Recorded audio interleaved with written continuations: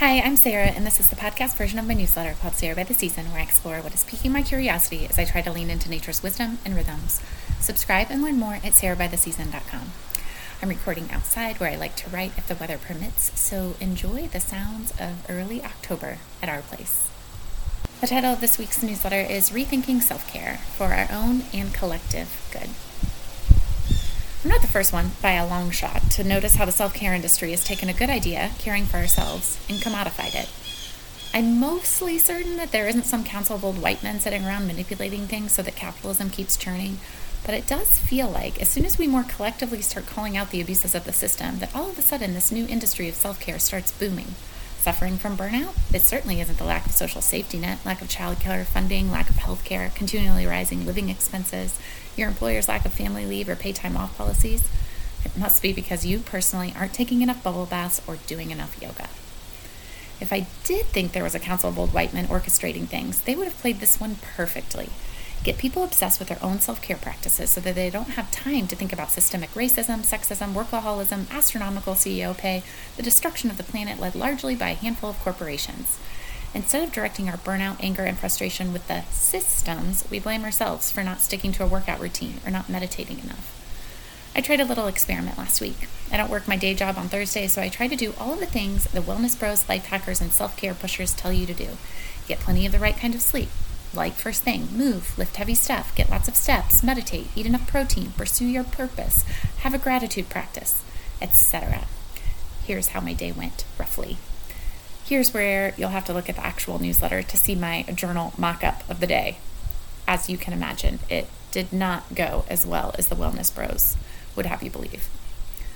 Huberman doesn't have a partner or kids, so I'm assuming he can pop right out of bed and do these things he's telling the rest of us to do every day. But it took me nearly 4 hours of self-care to even cross off a few of the things the wellness bros are telling us to do every day. There is zero possibility that I could do even half of these things on a normal workday, and I'm someone with a flexible job and in an equitable partnership. According to plenty of research, chronic stress is the leading cause of death in the U.S. Workplace stress alone accounts for 120,000 deaths in the U.S. each year. We aren't chronically stressed because we aren't doing enough self-care. We are chronically stressed because the systems we're living under don't work for most of us. And instead of waking up to that fact, we're stuck guiltily navel-gazing about our quality of sleep or how we're not getting enough sunlight in the morning. I count myself in this group for the record. The most marginalized among us aren't navel-gazing. They are suffering chronically from the stressors of these systems that keep them constantly hustling, constantly playing catch-up, constantly worrying. It reminds me of the narrative around climate change. Somehow the fossil fuel industry has us individuals trying to tackle climate change, when in reality only 100 fossil fuel corporations are responsible for 70% of global greenhouse gas emissions since we started keeping track of human-caused climate change. Similarly, instead of coming together collectively to address the systemic injustices causing our communal-wide epidemics of chronic stress, burnout, anxiety, and depression, we find ourselves spending our days trying to life hack our way out of these systems' problems. This cycle keeps corporations off the hook, billionaires billionairing, and government in the pockets of the corporations. That is what is so promising about recent strikes. According to the Cornell ILR School of Labor Action, more than 200 strikes have occurred across the U.S. so far in 2023. Collective action works and is more popular than it's been in a few generations. The writers' strike ended last week with big victories for the writers. Also last week, President Biden went to Michigan to join the UAW picket line. During the UK's Winter of Discontent of 1978, British journalist Andy McSmith wrote that it was irrational not to strike. And I think the same is true today when you look at the pace of CEO pay to worker pay since the 1970s. Not all of us are in jobs where collective action at the workplace makes sense, and it isn't that I think caring for ourselves is a bad idea by any stretch. But I wish we would see clearly how the way self-care is sold to us as one more thing we have to add to our never-ending to-do list in order to feel better only exacerbates the problem and keeps us mired in our own exhaustion, guilt, and self-absorption. Psychiatrist Pooja Lakshmin calls this the goopification of self-care in this excellent conversation with Tressie McMillan. Dr. Lakshmin suggests that we redefine self-care from the goopy version we've been sold into something more holistic, values-based, and useful to our healing. To do so, she lays out the following framework.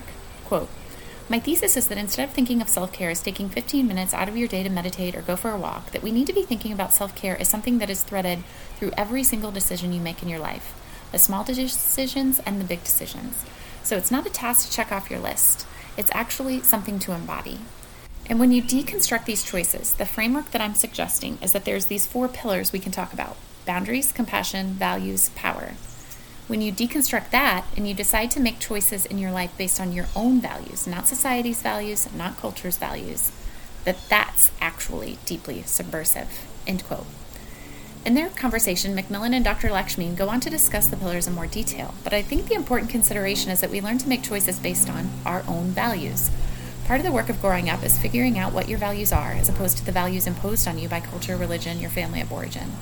This is hard work, and when done well, requires frequent revisiting based on our season of life. Dr. Lakshmi rightly points out that this work is also deeply subversive to the systems of power because you can't control people who truly know their own values, making this seemingly individual work more collective than it seems at first glance.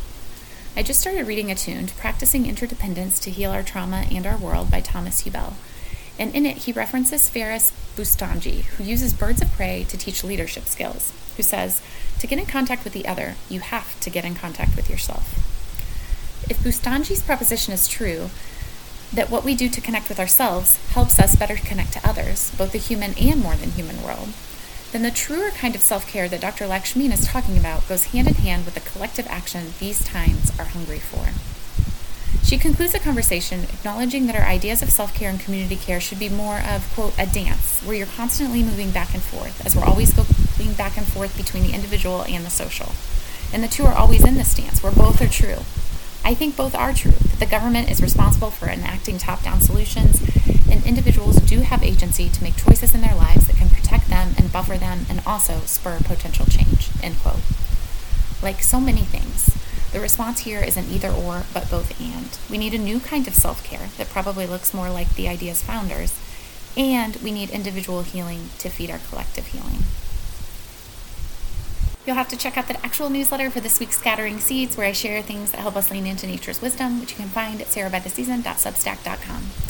Thanks as always for listening. If you know someone else who might like this sort of thing, I would love it if you would share it with them. You don't know how big of a difference it makes to writers and creators when you share our work. Learn more at sarahbytheseason.com, and cheers to rethinking self-care in the season ahead.